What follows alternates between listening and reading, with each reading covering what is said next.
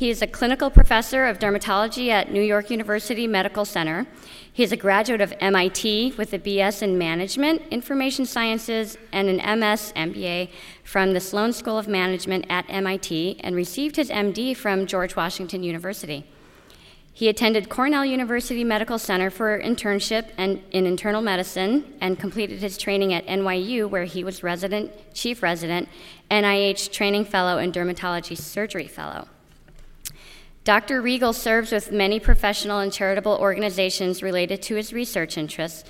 In 1999, he served as president of the American Academy of Dermatology and also served for 9 years as a director of the American Board of Dermatology. He is also a past president of the American Society of Dermatologic Surgery and American Dermatological Association. He also serves as vice chair of the MIT Education Council program. In addition, Dr. Rigel maintains a private practice in Manhattan where he specializes in skin cancer, sun damage, and aging problems of the skin, and also lives in Vail, Colorado, where he enjoys skiing, golf, and fly fishing. The last bit of information is please don't forget to sign in for your afternoon. Thank you. Dr. Rigel.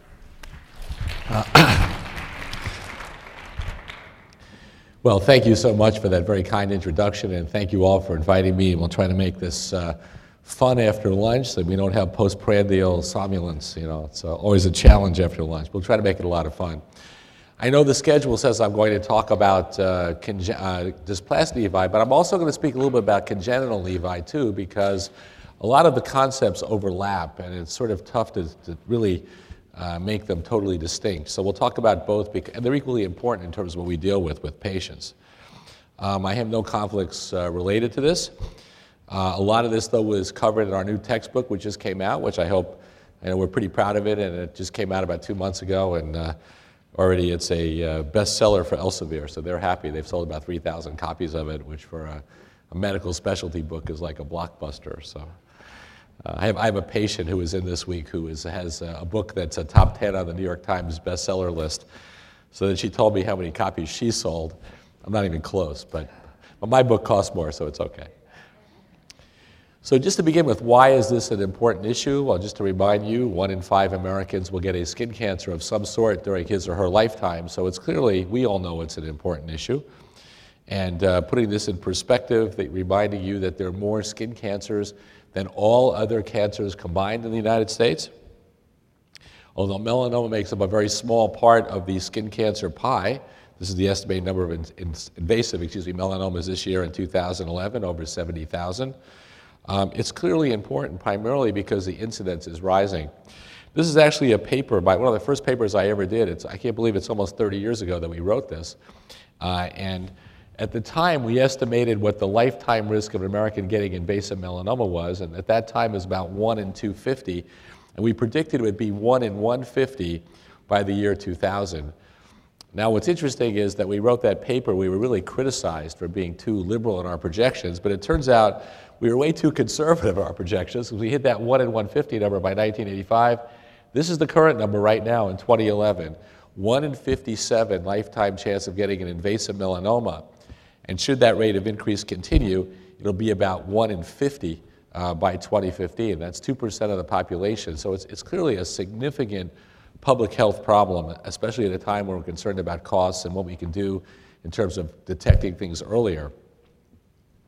Now, if you add to those 70,000 invasive melanomas an additional 53,000 plus in situ melanomas that are estimated for this year, and you put this all together and you do the math, what you see is about 123 plus thousand cases, and again, it's about 1 in 33 lifetime risk currently of getting any kind of melanoma. So this is 3% of the population will get it sometime during their lifetime, and that's all comers. It's not just fair-skinned individuals. So again, a significant impact on what we all do as dermatology professionals.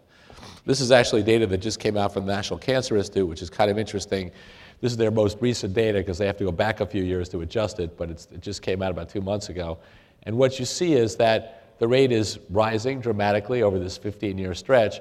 It's rising particularly quickly, though, in young women. Primarily, that's probably due to tanning salons, we believe, because that's the one thing that young women do differently than young men, although I'm not covering that in the talk today, obviously an important issue.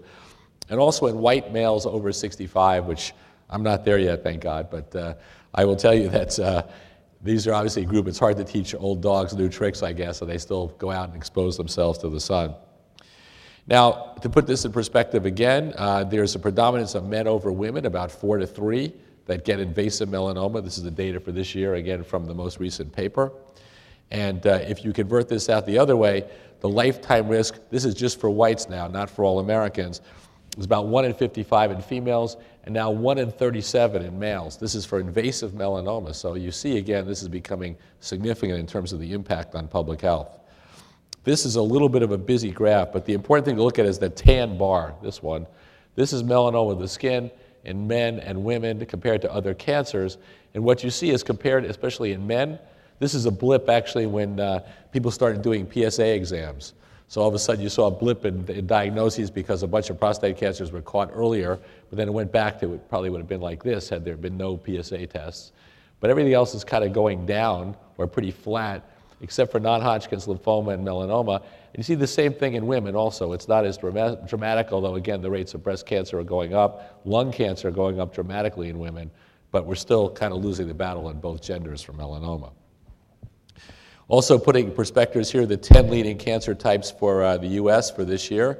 And you can see that in men, melanoma is number 5, making up about 5% of all the cases. And melanoma is number 7 in women, making up about 4% of all the cases. So again, relative to other cancers, certainly important. This is not just, as I mentioned, in whites. This is from SEER, which is the US government's data collection effort. And what you see is that the rate is rising dramatically for Latinos in the US. This is showing this is not just a US problem. I could put 20 of these up, but I'll put a few of the non-US slides up on recent papers. You can see the incidence rate was increasing about 3 to 4% per year in Denmark. In the Netherlands, the annual increase about 4%. And really in the developed world, it's always that 3 to 4% annual increase that's happening on most of these. This is Catalonia, Spain, with a dramatic increase that's predicted to continue to increase for this. So this is kind of the good news, that the survival rate for melanoma is improving. But the only reason that's happening is not because we have better treatments, it's because earlier detection, and it kind of leads into why early detection is important and early treatment is important as we talk about congenital and dysplastic nevi.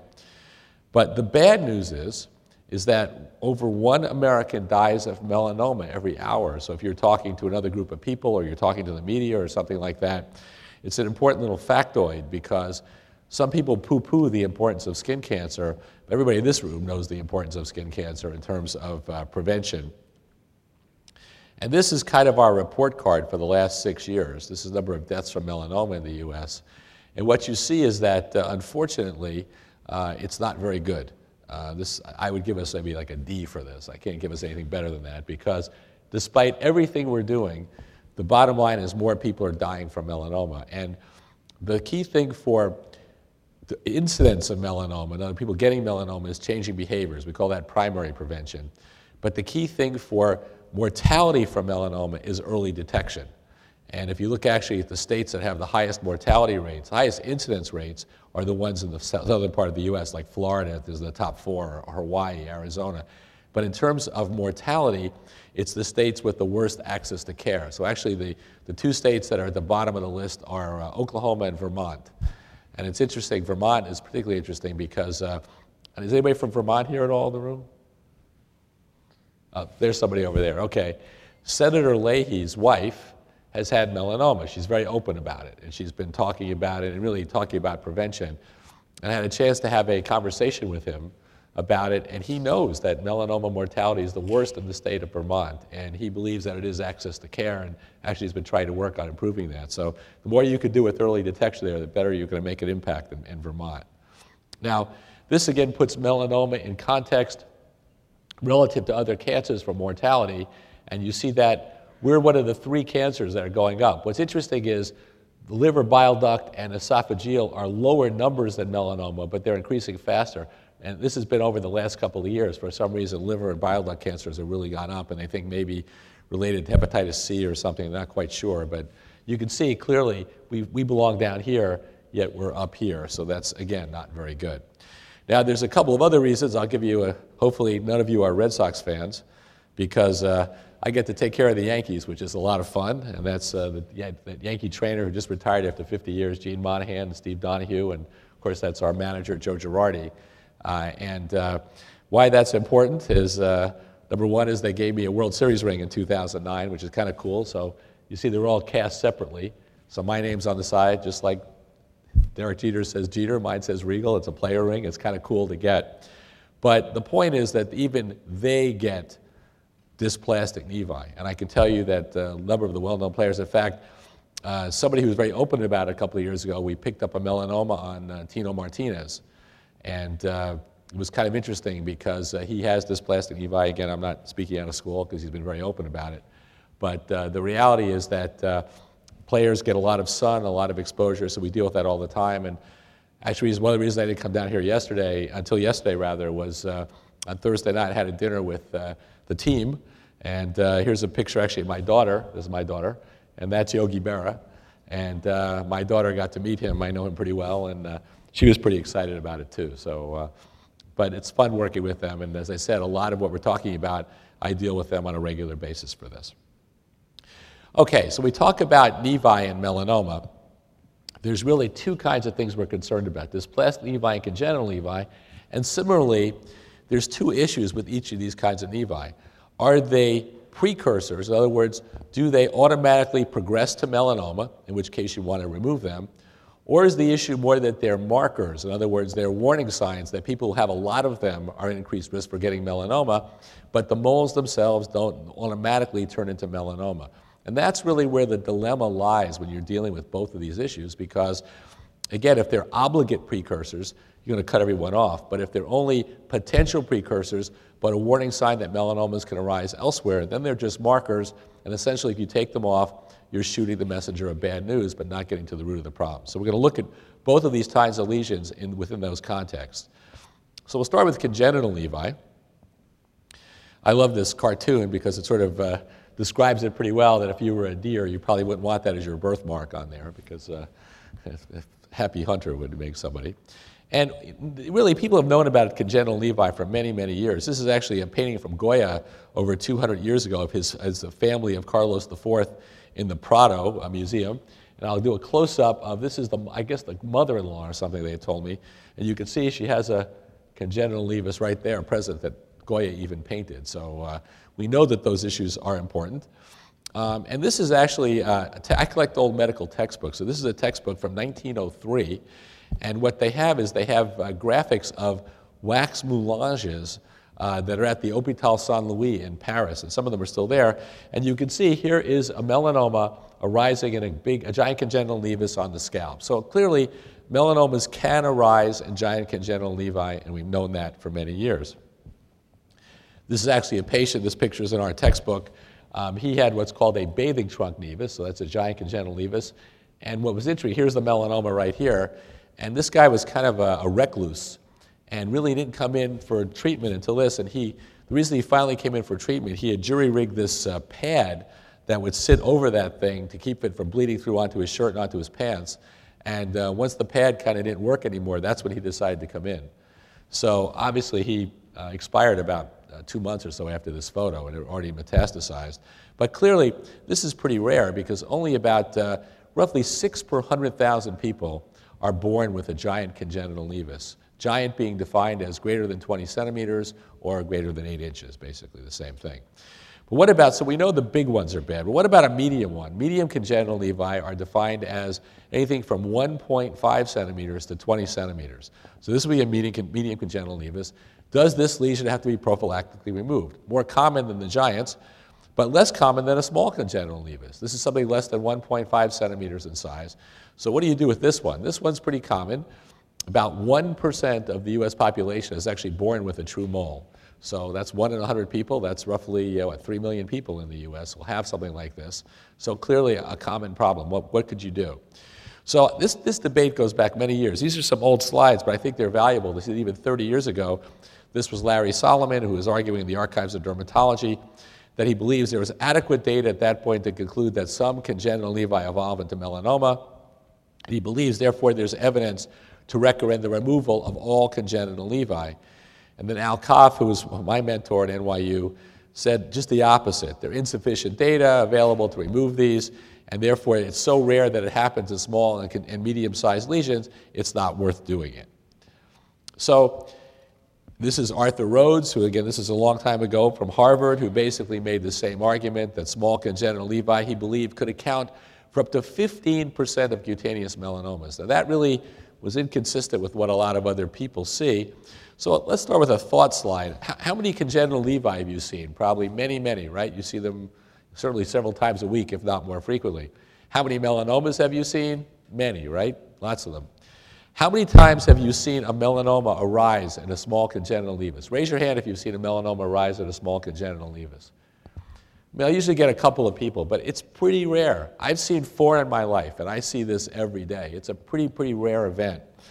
So we actually wrote a paper on this a while ago with myself and Bob Friedman and my colleagues at NYU, trying to actually compute what the risk of small congenital nevi evolving into melanoma. Now, we're talking about the precursor risk, not the marker risk for this, because that's the argument made on congenital nevi. So how do you determine if something's a precursor to melanoma? It's not as straightforward as you might think. First of all, this was a paper that was done about 10 years ago, where they looked at 289 melanomas. It turned out that 61 were associated with dysplastic nevi, and that's roughly what the number is. About 20% of melanomas have an associated dysplastic nevus typically. 4 were associated in this series with congenital nevi. That's about 1%. So that's quite different than the 15% that was suggested by Arthur Rhodes.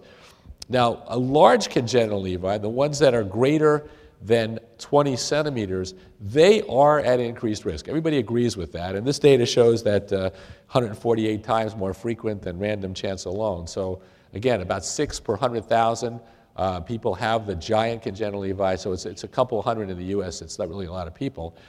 Medium size, people have looked at that specifically. This was one of our fellows a couple of years ago at NYU who did, and in a series of 230 lesions on 227 patients, there was no melanomas found over a follow-up of 7 years on them. So even medium congenital nevi are pretty rare. And now the risk of those with small or medium, again, reported to be about anywhere in the literature from 8.8 to 6%. It's the same roughly as the risk of melanoma at any site. It's directly related to size, so the larger it is, the greater the risk. But it turns out if you have these, as looking from the marker side, the risk of getting melanoma either in the nevus or anywhere else on you, if you have a small congenital nevus, is about the same as if you didn't have it. So there's almost no difference even as a marker or a precursor for these small congenital nevi. Now, this was interesting because this was a study done by Dick Sagebiel almost 20 years ago, who's at University of California in San Francisco. And what he basically showed was that the risk of having a nevus associated with a melanoma got lower as the melanoma was thicker.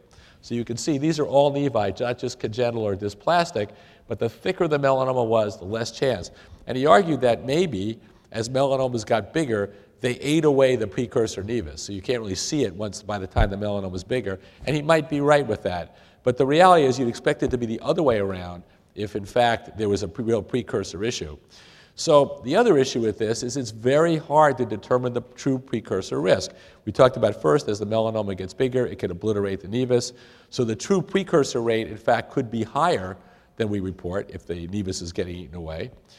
But if you look, this is from our data, NYU Melanoma Cooperative Group. Each of these dots is where melanomas occurred. And this is just the posterior side of men and women. And obviously, the highest spot in men is on the upper back. Women is on the legs, the most common site for melanoma.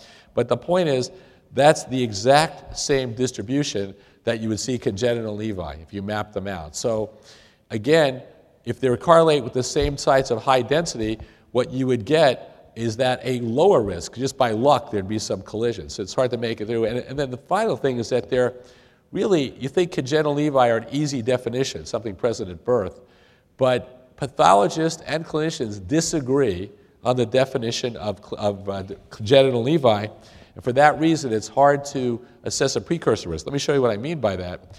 This is a patient who came in to see us several years ago at NYU. This is a young boy. Here's his upper lip. He was probably about 3 years old at this point. Now, how many of you think this is a congenital nevus when you look at it? You can raise your hand. There's no right or wrong answer here. All right. Well, I thought so too. And what the mother did is she took out a baby picture. And guess what? It's not there, right? But here he is at age 1, a little under age 1, and you can see just the starting of that lesion. So is that a congenital nevus? Well, histologically, it kind of looks like one, but there's a whole other part of congenital nevi called tardive congenital nevi.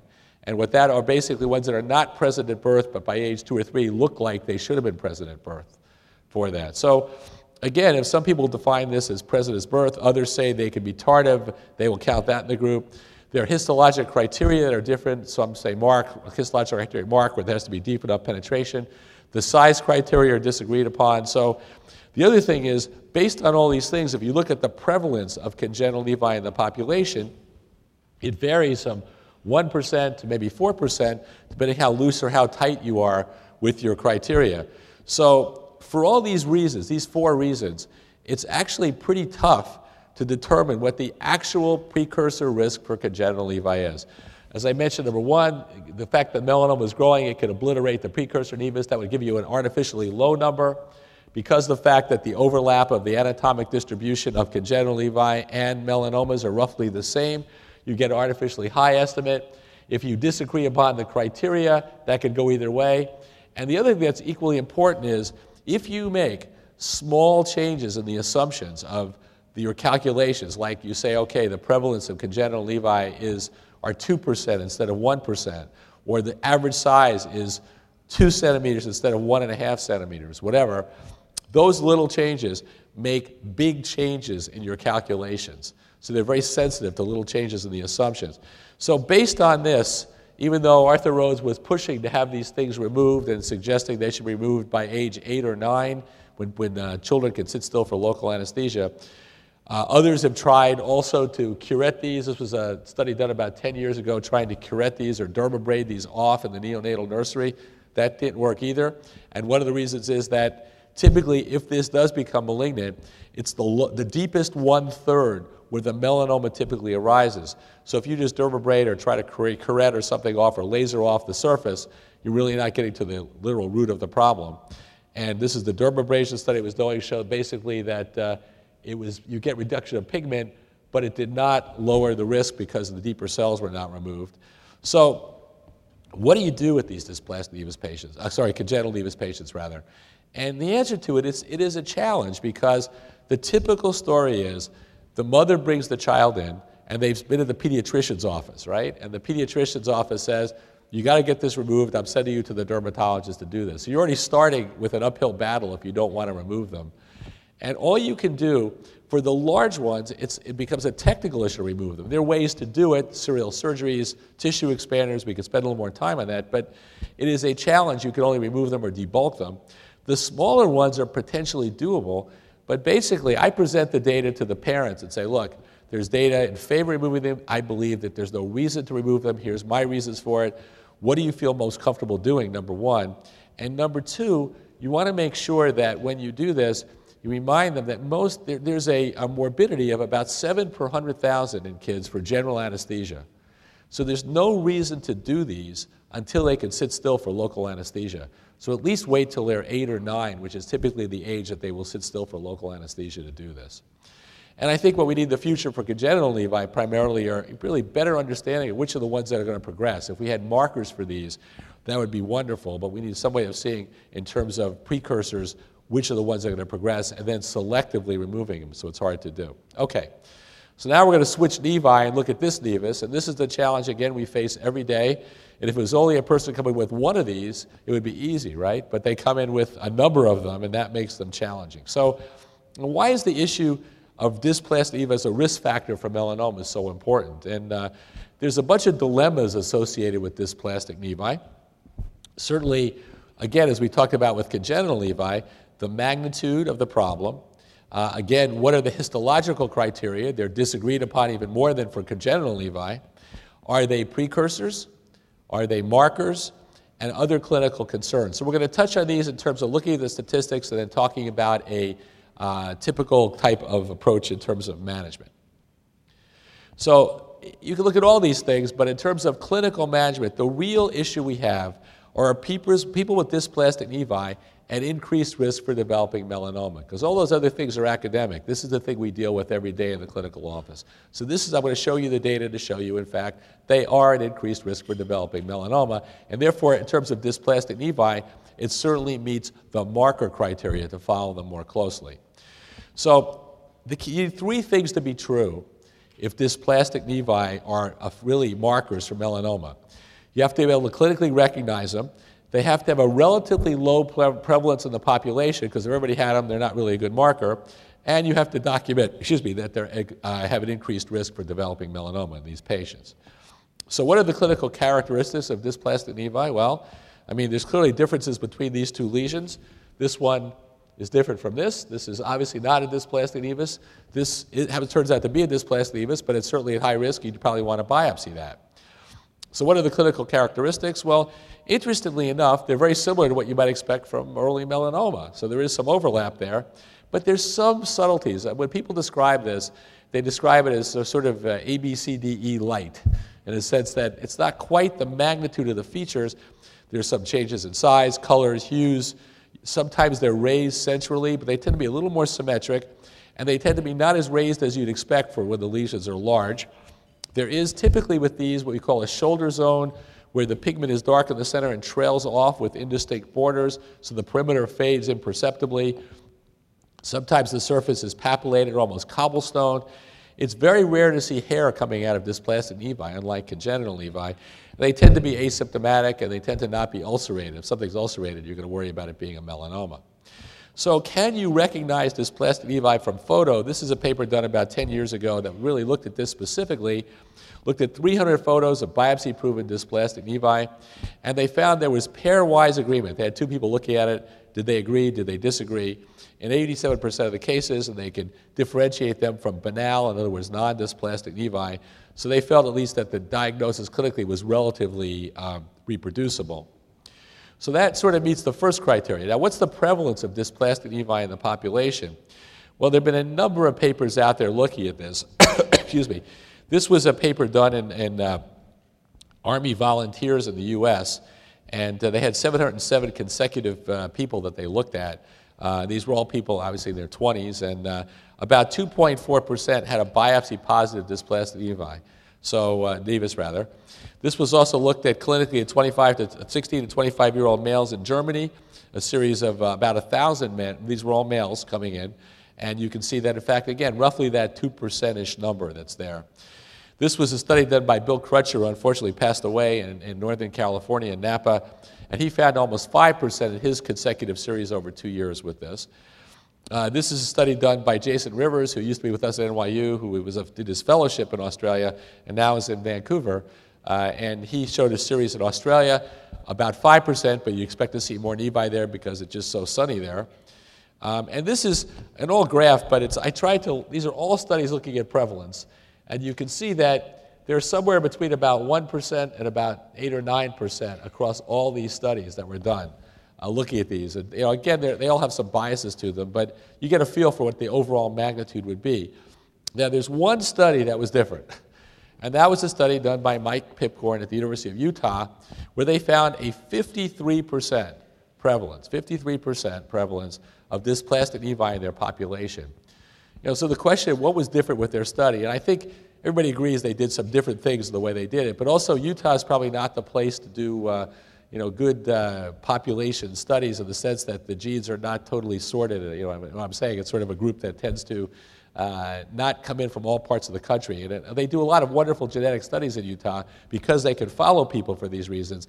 But just looking at gene sorting, sometimes you'll get some aberrant numbers. So even Mike says he doesn't think it's this high when you do this. So if you take that one study out, the data is probably somewhere between 2 and 8% of the population have at least one dysplastic nevus. So that's probably, you think of your own population, if you're practicing down here, it's probably higher, the high end of that or higher. And if you're in North Dakota, it's probably on the low end of that. So we meet the three criteria of being relatively low prevalence, clinically recognizable, and the fact that these become markers. So the next question is, do people with dysplastic nevi in fact get melanoma? Well, of course, you want to know that.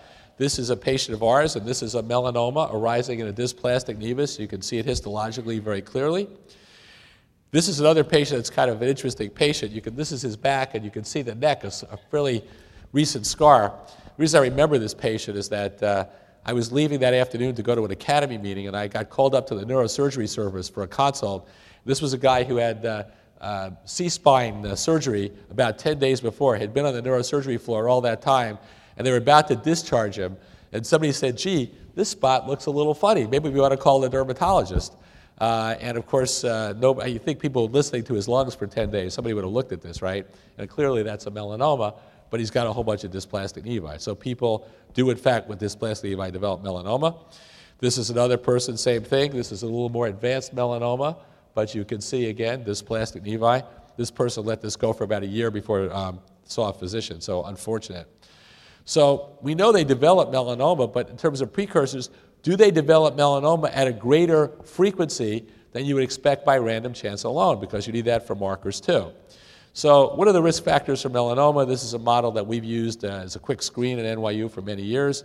These 6 factors, sunburn, blistering sunburns, if you have red or blonde hair, marked freckling of the upper back, which is basically a surrogate. You've had a lot of sun, you're susceptible to it.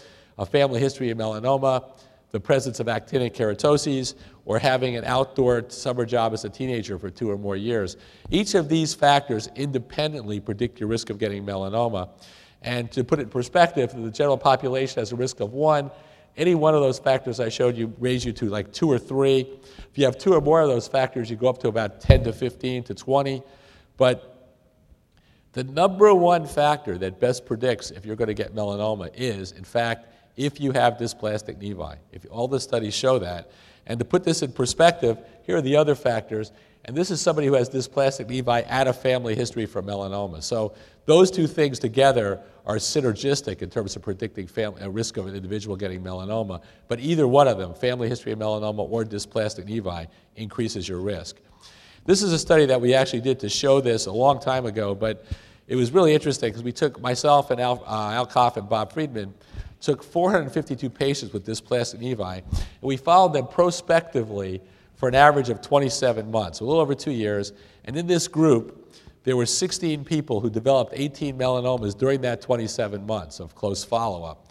So is that more than you expected by random chance alone? Well, at the time, the lifetime risk was about 1% lifetime risk, and we found in 27 months 3.5 times that in that group. So clearly an increased risk for developing melanoma. Okay, so the next question is, we know they're at increased risk. I've shown you, I could show you more papers with that. But the next question that's equally important is, are all people with dysplastic nevi at equal risk for developing melanoma, or is there in fact a risk gradient? In other words, is this person at the same risk as this person at the same risk as this person? Well, I think all of us would agree this person's in trouble, right? And he, in fact, also, as his pictures in our textbook, he's our champion. He's had 6 primary melanomas. And that's a lot. These are not mets. These are 6 primaries. And you can see this person walks in, there's clearly something wrong with his melanocytes in some way. So the first person that tried to do this was Mark Green and Ken Kramer at the NIH. And they came up with the so-called ABCD-D2 classification system, which had to do with whether you had a family history of dysplastic nevi and whether you had a family history of melanoma. The highest category was D2, and obviously as you get down here, the prevalence of the population was less, but the risk was higher. So they estimated that the D2 group had a family history of both and had at least 2 family members who had melanoma. And they estimated it was about 50 to 100,000 Americans would fit in that group. And what they found for this is that, was the lifetime risk of the D2 group, I guess this will go backwards, there we go, was approached 100% for getting melanoma. So those 50 to 100,000 people need to be followed very closely. But the problem was with that system, it's pretty easy to get somewhat easy to get a family history of melanoma correctly. It's very difficult to obtain a family history of dysplastic nevi. I mean, think about it. If you ask, do other people in your family have lots of brown spots? Well, those could be sebs, lentiginous, whatever. So to kind of obviate that, we came up with a system that we use and most groups use now to the 4 risk groups based on whether the patient has dysplastic nevi, whether they have a prior personal history of melanoma, and whether or not they have a family history of melanoma. It's a simple point system.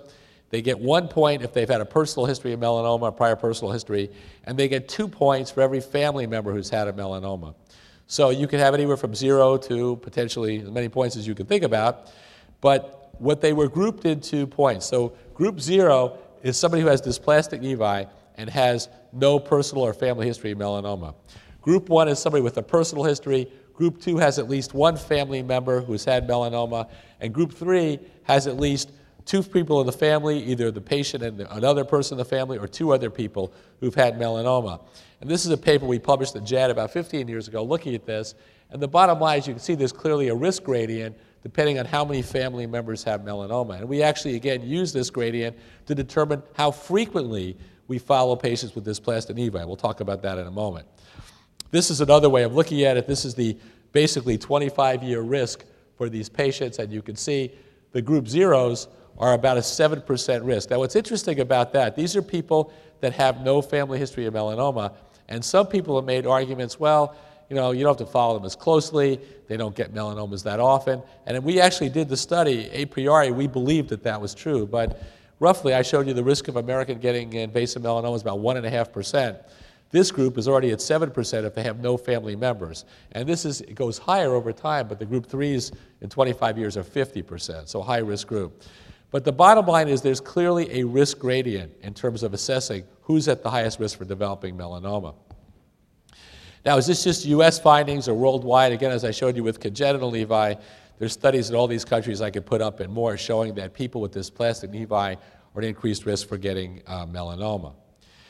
Where do they rank as a risk factor for the development of melanoma? Well, I told you this earlier. Basically, this was a study showing that a 47-fold increase in those with dysplastic nevi compared to those without. There's a number of studies showing that, again, it is the most important risk factor. Now, let's look at some of the other risk factors associated when we look at the gradients. So if you've had a melanoma, and are people who have dysplastic nevi at risk, greater risk of getting a second melanoma? In other words, they've had dysplastic nevi, you've diagnosed a melanoma on them. Should you keep following them? And the answer is it's very clear that it is.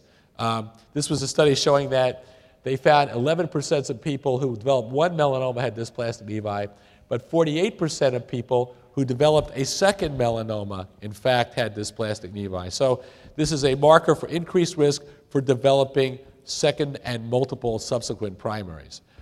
Again, this is another study showing these are all patients with multiple melanomas, multiple primaries. 82% had dysplastic nevi, 71% had a family history of dysplastic nevi, and 65% had a family history of melanoma. So it turns out that the presence of dysplastic nevi are the most important factor in predicting if a patient's going to get a second melanoma. Again, it's an extra reason to follow them more closely. Now, what about patients with the so-called classic dysplastic nevus syndrome, as it's been defined in the literature? And this is defined as people with 100 or more nevi that have at least one or more nevus that's greater than 8 millimeters, and they have multiple dysmorphic, atypical, funny-looking moles, and this subset is an increased risk for developing melanoma. What about a family history of dysplastic nevi? We talked about how hard that is to get, but suppose that's all you can find out about a patient. You do this.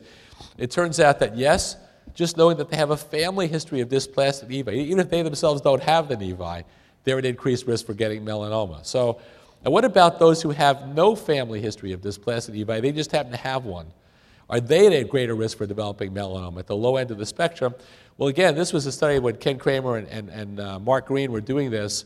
They published this in the New England Journal because it was kind of interesting that those who had no family history of melanoma or dysplastic nevi had about a 7-fold increased risk of getting melanoma anyway. And that's consistent with the data I showed you, about a 7% increase for those group zeros with a totally different data set. So just having a dysplastic nevus alone is probably a significant increased risk.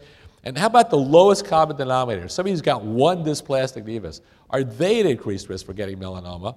Well, Rona Mackay did this study in Scotland looking at this, and she looked at people with 1 or 2 dysplastic nevi, and they had about a 2-fold increased risk for getting melanoma. Now, that's about the same as red hair, so it's not a super high risk, but even having 1 or 2 of these were a marker for increased risk for having melanoma and probably worth following a little more closely. Now, some people have argued that it's actually the total number of nevi rather than the presence of dysplastic nevi that's really causing this risk for increased risk for melanoma. But the data doesn't support that. This was an interesting study done a while ago by George Rausch at Yale, where what he found is the relative risk for melanoma increases about 2-fold or so in those who have 16 or more of any kind of nevi. But the total nevus count was not statistically significant when you adjusted out for the presence of dysplastic nevi. But conversely, the relative risk for melanoma was about 7.5-fold in those who had dysplastic nevi and remained significant even after you adjusted out for nevus count. So if you could, I know it's after lunch and that's a little bit tricky, but the bottom line is it was the presence of dysplastic nevi, not the nevus count, that made a difference. And from this, they concluded that probably it's not just a quantitative kind of thing, it's actually a gene that is probably influencing your melanoma risk associated with the development of dysplastic nevi. So again, it's the strongest factor. We talked about here's another paper by Alan Halpern showing that mole count was not significant. And this was a paper done by Peggy Tucker, who's also at the NIH. It was published in JAMA. Here is nevi, any kind of nevi, number of nevi, and melanoma risk. And you can see as the nevus count goes up, the melanoma risk goes up. But here is if you break them down into dysplastic nevi and non-dysplastic nevi, and you see the gradient overall, you can draw a little trend line, is much steeper for the presence of dysplastic nevi as opposed to the non-dysplastic nevi. So clearly, there's something more than the total number of moles that are making a difference in these patients. Now, others have argued, well, maybe we're seeing more melanomas in these patients, we just follow them more closely. I know that Whitney High alluded to that this morning about the study showing the more biopsies you do, the greater the number of melanomas that are detected. And of course, the counter argument to that is maybe there's more melanomas, and that's why more biopsies are being done. You know, you could go back and forth. It's a chicken and the egg problem. But this was a study that was done, looked kind of interesting, done by Ash Margoob, who's now at Sloan Kettering. He was a fellow with us at the time. And he compared 287 so-called the classic dysplastic nevus patients with 100 or so lesions that are atypical. And he compared them to 831 non-dysplastic nevus controls. All patients were followed with at least an annual exam. The only difference was the dysplastic nevus patients at the time had photos. The controls did not have them. But here's actually the results. You can see that in the two groups during the time of follow-up, there were 10 melanomas found in the dysplastic nevus patients, only 2 melanomas found in the controls, with about 4 times as many patients. So the 10-year risk for melanoma was about 10% in this group and only about 0.5% in that group, which again is somewhat consistent with the 1% you'd expect. So the conclusion, at least from this, it wasn't the close follow-up that was making you find more melanomas. In fact, there really are more melanomas there. Now, is this increased risk for the developing melanoma in these patients significant even after accounting for all the other factors that are out there? And several people have looked at that, but the bottom line is that the presence of dysplastic nevi, we emphasize to you again, is the most important risk factor for developing melanoma, even after you account for all the other risk factors of melanoma that we know at this point through a multivariate analysis. Okay, so based on these things, I hope I've convinced you that these patients are at increased risk for getting melanoma, even from those who have many of them down to those who have 1 or 2. So what's the impact on managing these patients, and what can we do with this? Well, first of all, again, when we follow them, when we develop a management strategy, it's the risk for developing an initial melanoma. We talked about once they've had one melanoma, if they have these, they have an increased risk for developing a subsequent melanoma. So several papers have looked at this. This is from Lee Albert at Harvard, and basically showing the same thing, that careful follow-up of these patients are warranted. This was an interesting paper that was published in the JAD showing that because these patients are followed a little more closely once their melanoma is diagnosed, the average thickness of their second melanoma, if they got a second one, was less than their first one, probably because it was caught a little earlier. So one of the questions that comes up a lot is, do you need to use baseline imaging in these patients, so when you follow them, to compare their dysplastic nevi? And there's a lot of myths regarding these photographs, that you have to take them multiple times, that you have to use them, there's some magical technique that you have to use. But there are really some facts with this, is that you only have to use them, take the images one time. We actually image them about every 10 to 15 years. I tell my patients it's like a good wine, it gets good, at some point it gets a little bad, you have to take some new ones, but the older they are and sometimes the better they are. It's only a tool. Most people like to do shave biopsy with a 15 blade, some like number 10 blades, it's what you're comfortable with. And there's no special technique. We have a technique that we use that we published, but again, it's what you're comfortable with. So can these baseline images really help in early detection of melanoma? I'm going to show you a series of patients that really show this, and it's kind of interesting. This is all from, I could bring you 100 of these from NYU, but this is one, you can see this is over about 11 months. You can see this has gotten bigger. In the context of the other lesions, it's kind of hard to see that, but clearly there's objective change, and this was a 0.2 millimeter melanoma. over 11 months. Here's another one. You can see nothing here. This is about 2 years later. Again, you think this is pretty innocuous. This was a melanoma in situ on this woman. Here's another one. This is about a year and a half. Nothing here. Here's something. That was a 0.2 millimeter invasive melanoma. Here's another one. You can see the difference before, afterwards. See this is a blow up of it over here, a little nodule. That was over 3 years. This guy was away for 3 years and came back, but he had a mini nodular melanoma arising in a dysplastic nevus. That one you might get. This one is kind of tough because this is nothing here, and this is about 2 years later that she came in. That's a melanoma in situ on the leg. So, again, without these images, it's pretty tough to find these. You'd find them at some point, but we have a number. Here's another one. This is pretty clear, right? Nothing here. This is a year later. That's obviously a lot of growth in a year. That was a melanoma in situ, coming from nowhere, as you can see from there. And I have about 100 of these I could run through and show you, but it's pretty dramatic. And others have seen the same thing. This is a study done by John Kelly in Australia, where they followed 287 adults for 42 months, so 3.5 years. They found 16 patients had 20 melanomas. 11 of the 20 melanomas were detected through photographic change. And in the paper, he talks about this and said that he believes they would not have found any of those 11 at the point that they did by doing this. So it's quite effective. What about dermoscopy? Can dermoscopy help in diagnosing melanoma? A bunch of papers have looked at this. This is from Tom Salopek, who's a former fellow of ours who's in Canada, in Alberta, Canada. And basically, there are a lot of scoring systems that are available with dermoscopy that make this effective. How many of you use dermoscopes in here? Okay, well, that's pretty good. That's a great number, and hopefully all of you will get the chance to use it. But the fact is that it really helps in the diagnosis of this. Now, how important is to follow these patients regularly? We talked about it, but what about some data? A couple of people have looked at this. As I mentioned that, one of the things that's interesting is this is the average time from the diagnosis of the first melanoma to the second melanoma. These are basically people who had 2 melanomas have dysplastic nevi. What's interesting is the site of the second lesion was in a different anatomic region in 4 out of 5 patients, roughly. So you have to follow them. It's not like they had a melanoma on their back. Statistically, if they get a second one, they're likely to have it somewhere else. So not just looking at the same spot, but close follow-up with complete skin exams is really important. You have to remember these patients also, they are at increased risk for ocular melanoma.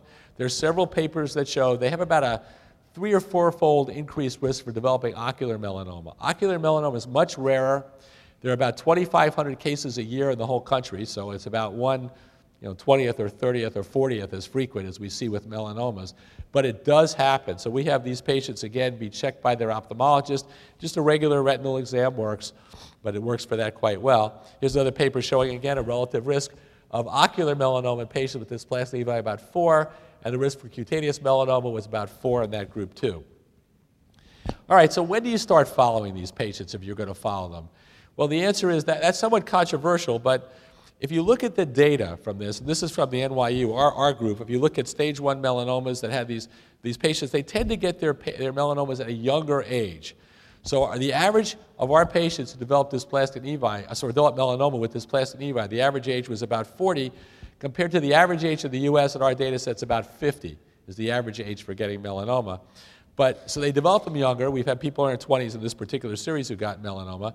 At what age does the increased risk begin to appear? And unlike congenital nevi, where you can see these in kids, it turns out the third decade, in other words, age 21 is when you begin to see this increased risk of melanoma developing. So for that reason, we typically follow them, start looking at them, unless they have a really strong family history, when they hit about 20 or so. So a lot of times, they'll bring kids in, this mole has changed dramatically. It's not so unusual for a mole to change in a kid. In fact, you can develop new true nevi until you're about 40. Above 40, typically the pigmented things you develop are other things. And you can get a nevus afterwards, but somebody that looks like a nevus that's new after age of 40, you really have to think about biopsying to do that. So how often do we see these patients? Well, we do it by the group risk I told you before. The group zeros that have no family or personal history of melanoma, we'll see them twice a year, every 6 months for twice, and then after that we see them once a year. And up to the group 3s that have a 50+% lifetime chance of getting melanoma, we see them 3 times a year for life. And the reality is that these patients can develop melanoma for life. You have to follow them for life. You can't say, nothing happened for 5 years, I'm going to leave you alone, because they do develop it. All right, so is this regimen that we use at NYU, and many others use this regimen, is it successful in lowering mortality and morbidity from melanoma? Well, this is a series that we looked at. We took those 452 patients I showed you earlier. We followed them prospectively with this type of follow-up for 10 years. And there were no recurrences or metastases in the melanomas we detected from this regimen. Now, were you following them too frequently? Could you follow them less? I don't know. But I can tell you that using the regimen I just gave you, going at least twice a year for a year, and then once a year for the group zeros, up to 4 times a year for the group threes, the reality is we have no recurrences in that group. One of the things that comes up very frequently, how do you cut these things out? Because that is somewhat controversial. Can you saucerize them, or you need an ellipse with a suture closure? So a bunch of people have looked at this, and some people have suggested that a dysplastic nevus is amenable to a deep shave removal. This was an article in Dermatologic Surgery. So you can, in fact, saucerize them if you want. I kind of view it that way. But one of the issues that really comes up more frequently is what happens when you biopsy these and they come back as it's not fully removed. It goes to a margin. Do you have to fully excise these or go back and get any residual dysplastic nevus that's left behind, or can, in fact, you just leave it? And this really spurs a lot of debates at various sessions on pigmented lesions that we have. Excuse me. And this is kind of what the reason is why it's controversial.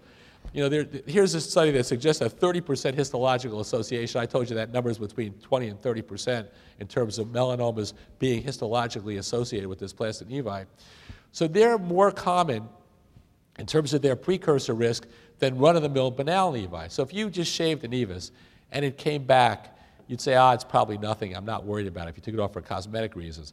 But what happens when it repigments in terms of melanoma? And this is another study suggesting that because they have a higher potential for dysplastic nevi, that's potentially problematic. Let me show you what I mean by that. Okay, here's the dysplastic nevus.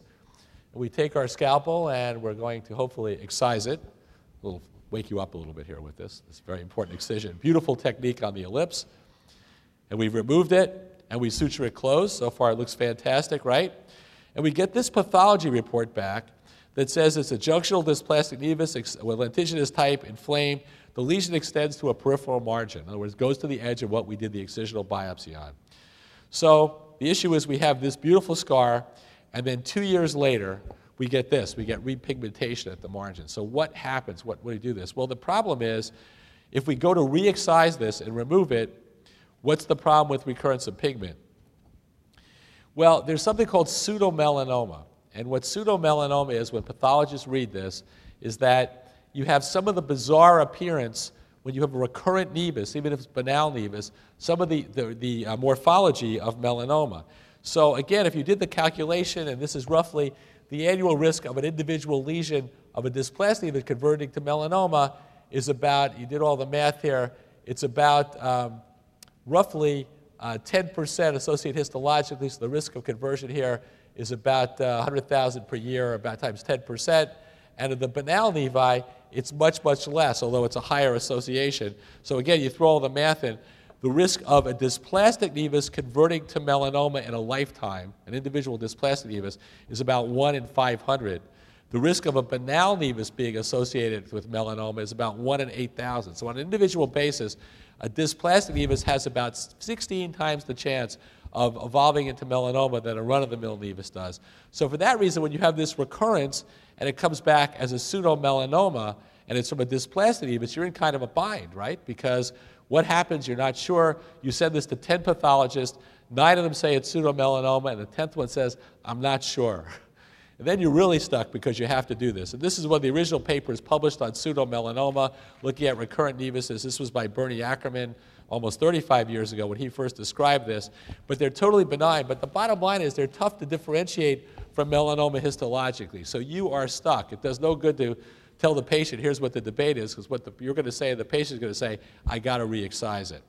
So suppose you get this issue coming back. You know, it's clear that if you have a recurrence, you don't want to have that happen, so you're going to remove this so you don't have the dilemma that I just told you about.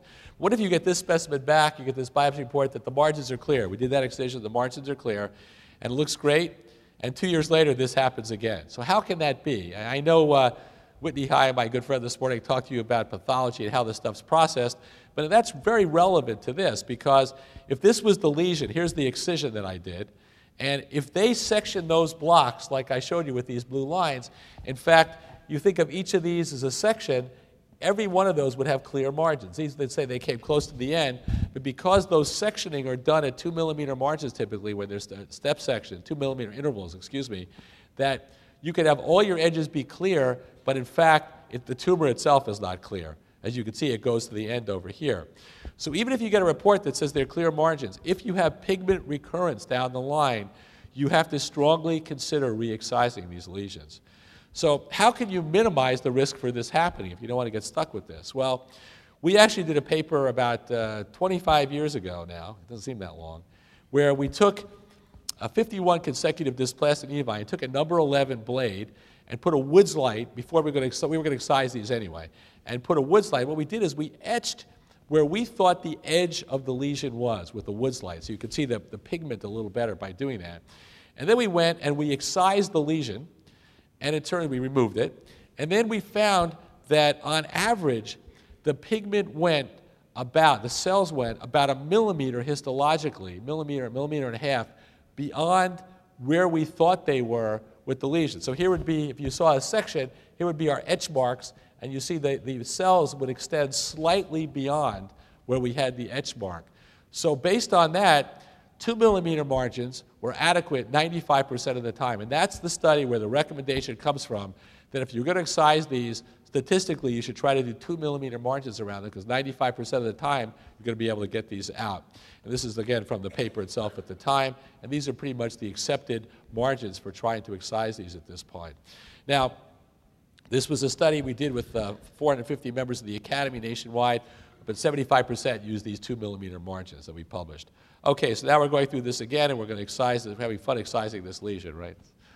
I had fun making that slide. Okay, so that's if we excised it. Well, what about if we went the other way and we do a saucerization? Is that okay? I alluded to that before. You know, is there a problem with saucerizing, removing the lesion that way as opposed to excising it? And is there a difference whether you excise it or whether you do a deep shave for them? Well, it turns out, as I showed you this paper before, that in fact that you can in fact shave these. To me, the difference between a shave and an excision, frankly, is whether you suture it closed, as long as you go deep enough with the shave to get the deep margin out. And when you have these lesions looked at, besides the lateral margins, it's important to have the deep margin checked because it can recur just as easily from that too. This was another paper showing the same thing, that you can deep shave these without any problem. Deep shave implying at least getting down into dermis when you're doing these. Now, you get these reports back, and this is probably one of the most controversial things that are out there too, that describe the degree of atypia on a dysplastic nevus, mild, moderate, and severe.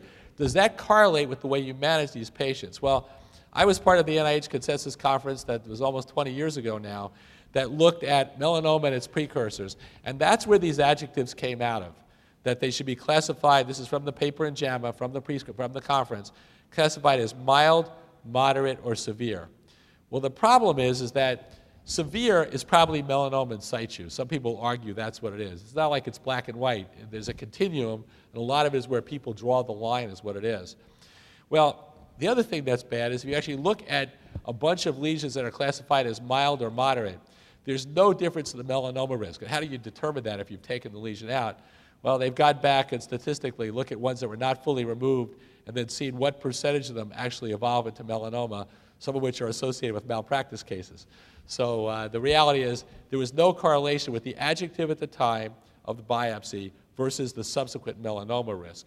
So these adjectives actually have no proven help whatsoever. And I actually encourage my pathologists not to give me the adjective. I just want to know if it's a dysplastic nevus or not, or if it's severe, I want to see it's severe, could be a melanoma in situ basically with that. So oops, hold on a second. What are your colleagues doing with this? And again, this is again from that same survey of the Academy members, that 86% intend total removal of dysplastic nevi when they biopsy for the lesion we talked about. And again, this is another paper showing the risk of partial removal for this because of the risk of subsequent melanoma. If you only take part of them out, you may not be getting the worst part out, especially if you're missing the center. So you may be underdiagnosing them, undermanaging them, and potentially there may be a nidus of melanoma in situ there that you're missing. So a problem with that too. All right, well, we talked about managing it. What we really need at the end of the day is some way of identifying which subset of dysplastic nevi are going to evolve into melanoma. We know they're markers, so we know just having them, whether you call them dysplastic nevi or little brown spots, if you have them, or the more you have of them, or if you have a family history of them, the greater your risk of getting melanoma. We know that some of them can be precursors. We've talked about and shown you that too. But it would be great if somebody walked in with 100 of them, we knew which were the 3 that were at high risk to do this. So people are looking at this. There are a bunch of studies going on. This is one that's really a follow-up study now that's being done at the National Cancer Institute. And what they looked at this thing called DNA repair capacity, which is measured in lymphocytes. And the reality is that it turns out if they had this, the odds ratio for developing melanoma and those who had low DNA repair capacity was about 7 times the chance of getting melanoma than those who had good DNA repair capacity. So we're looking at these kinds of factors to best predict which of these moles may have this. And I suspect in 5 to 10 years from now, it's going to be easy because we'll have some test, we do touch a little pin that's got some sort of marker on it, and we'll look at the enzyme or whatever the marker is going to be, the reagent, and it's going to tell us which of these to biopsy. The other issue that's critically important with these patients also is to get the sun protected measured out because they're at highest risk. So how effective are we at doing this? This was a study that came out of Scandinavia, which basically showed that patients with dysplastic nevi were still likely to go out and sunburn and tan and all those bad things. So this is clearly a subset of the population we could focus on, and we do try to focus on them, but that's sort of the macro effort. The micro effort is when you guys see these patients every day in your practices, take the time, remind them, 2 cents is protect yourself from the sun. It's critical. You're at highest risk for getting melanoma. Even if they're there for tinea pedis, if you see these lesions on them, talk to them about it because you can make a difference in the long run. So based on all these things, I will give you our 10-point method of managing these patients. Number 1, you need regular follow-up of these patients depending on where they fall on that risk gradient that I gave you. Number 2, you want to begin regular screening of these patients at age 20 because of the early age of onset of melanoma in these patients. Number 3 is do complete full body exams, totals, because they can get their melanomas anywhere. Number 4 is you have to teach the patient self-examination. That's a very important part of what we teach because make them a partner in their own health care. And if you're looking at it, they're going to find these things on a regular basis too. And number 5, augment your exam if you can with certainly dermoscopy. Many of you heard that Melifine got its device approved last week or so from the FDA, and that's going to be, I think, a big help.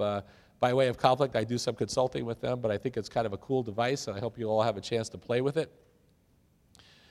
Number 6 is we talked about total body photographs or images to enhance the detection and change. We want to biopsy these lesions that are suspicious or changing where possible.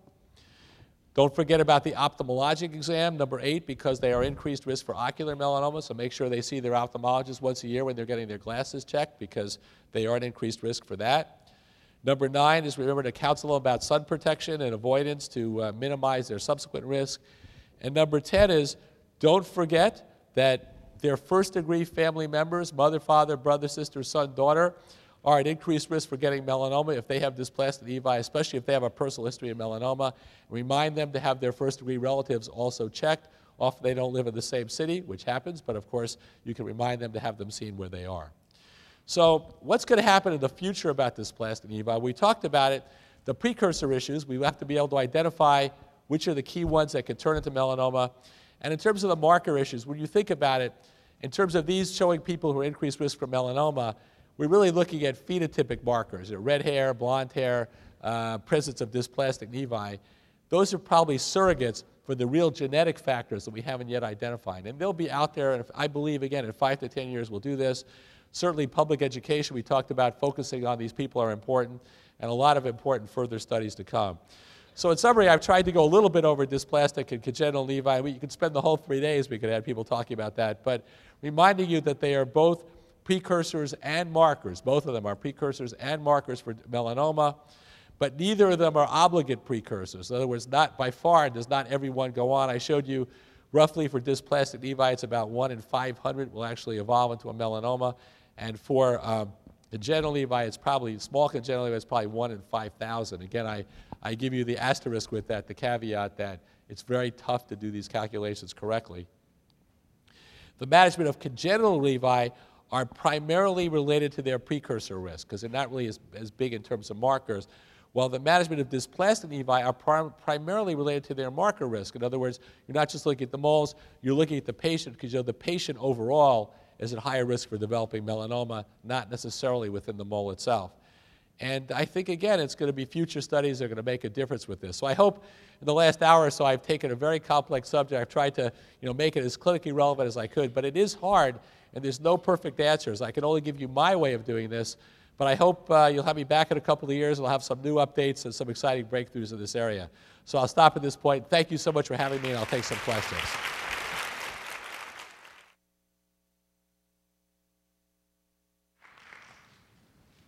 Go on up to the mic, and there we go.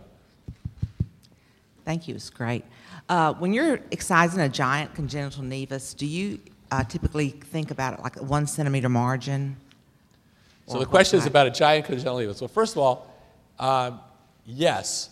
The challenge, if it's truly a giant congenital nevus, it's a challenge to excise it. By definition, it's at least 20 centimeters long, which is about that. So typically, there are some tricks to get extra tissue. The most commonly used one, there's 2 ways to do it. One is serial excision. So let's say you had a big oval lesion like this. You would cut an ellipse out the center, sew it together, wait about 6 weeks. The skin would kind of come together, and you cut it out again and re-excise it again. And you can do those for large, medium-sized ones, and that's one of the easier ways to do that. The second thing you could do is use tissue expanders. And basically, a tissue expander, you all know what tissue expanders are? Have you seen them? They're basically balloons with a tube that comes out the side that you fill with saline, and you implant the balloon lateral to both sides to the congenital nevus. And what you do is you inject some saline, and the cannula sticks out of the skin. It looks almost like a PICC line or something, and you re-inject them once a week. You put more saline in there. And over 6 to 8 weeks, you have stretched the tissue. And then what you do is you take those out. You have enough slacks of epidermis and dermis at that point to excise and bring it together. Sometimes it takes more than once. Much easier to do that on the chest. It's hard to do it at a distal extremity because you'll be cutting off blood flow as those tissue expanders get bigger. So there's technical issues with it. But that's how people really repair those. And it's a tough thing to do. Sometimes you can only debulk them. You can't get the full one out. It is a real challenge. Of course, those are the ones you want to get rid of because those are clearly at higher risk for getting melanoma. But you really need our plastic surgery colleagues a lot of times to help with those. And we're very fortunate at NYU because we have a multi-specialty group that works on these. We work with plastic surgeons and other groups to try to deal with them. But it's a challenge to do, and there's no easy way to do it. Hi. I realize this isn't the pathology talk, but I had a question about architectural disorder versus cytological atypia. I'm sorry, I couldn't hear what you're saying. On the pathology for dysplastic nevus, I was wondering what terms you use to actually define that it's dysplastic, and like the difference between architectural disorder and cytological atypia. That's a great question because there's no right answer to that. I can tell you what I do. I pick a pathologist I like. And when I say I like them personally, but I like them in terms of I agree with what they're saying. The real argument, and this is part of the dilemma of defining a dysplastic nevus, and that is that some people use architectural issues, some people use cytologic atypia, some people require both of them to be present.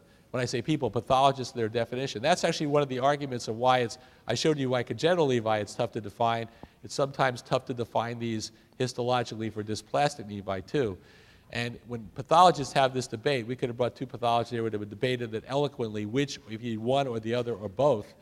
To me, what I care about as a clinician, I know whatever you call these, people that have lots of these brown, funny-looking things with increased risk for getting melanoma, I got to follow them more closely. So again, when I excise them, if it comes back purely a dysplastic nevus, I'll excise them narrowly, we talked about. If it's severe, possibly melanoma in situ, could be an early evolving melanoma, you get all these phrases in the path reports, I'm going to treat it like a melanoma in situ. So I will err on the side of being more complete and compulsive because, again, a little extra excision is much better than missing a melanoma to do it. But it's, personally, I think, because I was brought up at an architecture school, an architecture dermatologic environment with Bernie Ackerman, who is much more architectural than cytologic and looked at pattern recognition. That's kind of the way I was brought up. But if you had somebody from University of Pennsylvania with Wally Clark, they were all cytologic atypia people. So it's probably somewhere in between. The pathologist I spoke to about it, he actually thought that cytological atypia was helpful for them in making sure that it was a dysplastic nevus and not melanoma. And you know, again, part of that is style. If you were an architectural pattern person, you would say, I don't care about that. I care about the pattern. I don't need to know what the cytology looked like. That's icing on the cake. I could argue it either way. Mm-hmm. But you know, again, I think the end of the story is really the bottom line is that you have to be comfortable with the pathologist you work with and understand what that pathologist is telling you and what it translates to in terms of applying it in a clinical setting. That's the best answer I give you to do. Okay. Because you bring up a great dilemma, and we could debate it, not you and I, but two pathologists could debate it very eloquently. It's great when you can use the same person. Sometimes you can't always, but could you repeat the name of that device you mentioned? The diagnostic device is called Melafind, M-E-L-A-F-I-N-D. It's made by Mela Sciences. I'm sure you're all going to be hearing about it because it's kind of cool, actually. Next. You mentioned ocular screening. What about other non-cutaneous screening techniques? Well, you know, it's a good question. I mean, you can have non-cutaneous, non-ocular melanomas. And obviously, you can have CNS melanomas. Anywhere you have any kind of pigment, you could get a substantia nigra or any kind of embryologic things that come to the same thing and end up being melanocytes or neural tissue. But it's pretty rare, and it's really tough to screen for it because they're in locations. By the time, usually if somebody's got a CNS melanoma, by the time you diagnose it, it's because of symptoms. You're getting seizures or something like that are significant. So it's usually tough to diagnose it. There's no blood test or no screen that you can do easily for non-cutaneous things or non-ocular non-cutaneous, but it's a good question. I'll hear atypical nevus and dysplastic nevus be used interchangeably. Are they the same thing? Are they different?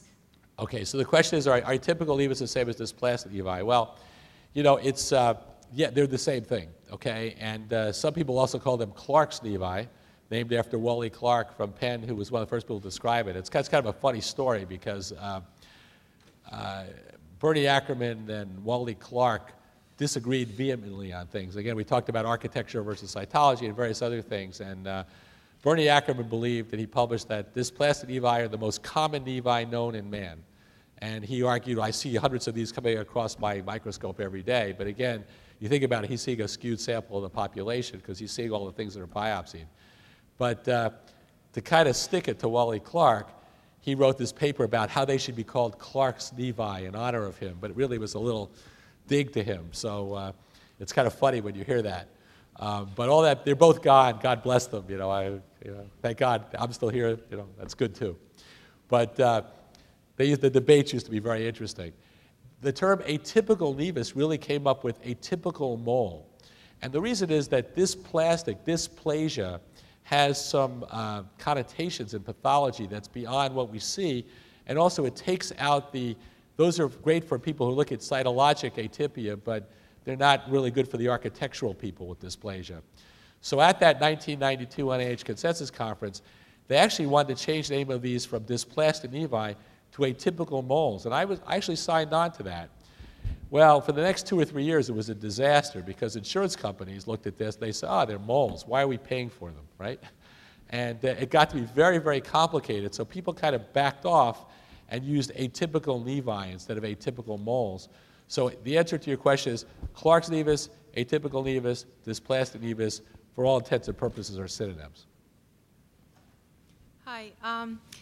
In my area, the pathologists always grade the dysplastic nevi mild, moderate, and severe, but the general, my supervising physician generally feels that the mildly atypical nevi are, what he tells people is basically 50% of people have mild atypia and it's nothing to be concerned about, and we don't typically re-excise them. So I guess I'm wondering, are these truly atypical nevi? I mean, well, again, part of that depends on your pathologist and depends on what they're reading. It'd be a pretty skewed sample if half the nevi I sent in were dysplastic nevi, and I have a skewed population because I see people that's what I see. It doesn't make sense because then you're saying that 50% of the population obviously doesn't have that increased risk for developing melanoma. No, that doesn't, that So- sounds, I mean, I'd have to have more of it in the context of it, but Yeah. it sounds pretty high. Yeah. You know, again, I would argue, as I showed you, the adjectives mild and moderate mean nothing in terms of subsequent risk of that lesion or the patient Right. getting melanoma. So you treat mild to moderate basically the same, and severe basically as a melanoma in situ. Correct, because I think that's, again, you know, it's not a perfectly defined subset. There's overlap. It's a continuum, and a lot of it is where people draw the line. But even people with, even mild ones, subsequently have gone on to be melanoma when they haven't been fully excised. And believe me, most of the time it's because it's 2 or 3 years later, there's a nodule that pops up there, and you re-excise it, and it comes back as, yeah, this is probably melanoma 0.3 millimeters, and you go back and read the original slide, and there's something there. And it's probably, often what happens, you go back and you ribbon through the block. In other words, you saw with Whitney this morning, showed you how they block. They take a little slice off the top of each block. You go back and take the whole block and slice it, and you see there's a nidus of melanoma that you missed. So that's the other part of it, too, because you remember the biopsy that's typically done is looking at 1 or 2% of the tissue. So Right, right. that's a good question. Thanks. Well, you kind of already just answered it, but I'll go ahead and ask anyway. Just especially when we do Can you get closer to the mic? I'm sorry. When we perform, shave biopsies initially, and they come back as mild or moderate, or one of the two, and they come back in, and there's you clinically don't see any more pigmentation, and of course on the shave, they may not have commented on margins and clearance and things. In your opinion, then would you say no matter what, if it's mild or moderate on the pathology report, go back and re-excise even if you don't clinically see any pigmentation? So there's two things. There's two parts to that. One is, what if you get the report? First of all, what if you see you get a report that said it was fine, you see repigmentation subsequently? Would I take it out? The answer is yeah. I showed you an example of that. I would definitely do that. The flip side is, what if you get a report that says extends very close to a margin? Consider re-excision. Well, I like my pathologist not to say consider anything or do anything. I like to make that decision. I ask in my reports that not be put in. But I would follow the patient. If there's no recurrence of pigment, I'd leave it alone. And the reason is that when these specimens are processed, if you think of the specimen as kind of half an orange, it's hemisphere, and you've cut the orange flat, and the flat part is the surface of the skin. When they actually do this and put it together, the outside little rim of tissue is lost. So the orange peel basically is lost when they look at it. So sometimes it says something comes close or it comes to an edge and it doesn't recur because in fact that little rim was clear, but it was lost in processing, just the way that it's done. So for that reason, if it doesn't repigment, I leave it alone. Unless if it came back severe atypia, approaches a margin, whatever, of course I would re-excise it at that point. Okay, we'll take the last two questions. Let me take one, I'll take the other. It's okay. We'll go back and forth. There we go. Okay, thanks. My question is just when you're talking about family history of melanoma, any first-degree relative more important than further down the line, or just anybody in the family? Okay, so the question: what are the key risk factors you're asking for melanoma? Is that? Well, family history specifically, is it more important if it's a first-degree relative? Okay, absolutely. So the question is, if first-degree relative is ones who are directly next to you in the family tree, so mother, father, brother, sister, son, daughter. First-degree relative is more important than second-degree or third-degree relatives by definition. Although, somebody will come and say, oh yeah, my great aunt had melanoma, or my second cousin had melanoma. Those are obviously much softer, but they're there. But if you have a first-degree relative with melanoma, that's a big red flag for doing that. And it's probably a genetic thing that we haven't identified yet, because clearly there's you have families you follow through this that have it. We don't currently use total body photography at my office, and you had mentioned a technique for doing that. Could you comment a little bit more about that? Yeah, it's published, again, we published the basic technique in the Archives of Dermatology. The lead author is Bill Slue, S-L-U-E, and it's probably like 89 or 90 in the archives, but it's got a section-by-section way to do it. It's 24 images that we do, and it's just what you're used to. We do those images. There's a bunch of other ways to do it. There's some software out there. You can just have infinite images that you can zoom in better, so it just depends on what you want to do and how you want to follow. I don't know if Canfield was here, photography, at your meeting, but they're at the Academy if you go there and take a look at it. They have really cool software to do this also, they take high-resolution images and they can just zoom in on them and do that. So we actually use some of that too. But there's a bunch, but the basic set of images is in that paper, and that's used by most groups. Okay, well, thank you very much for having me again. It's been a great pleasure to be here.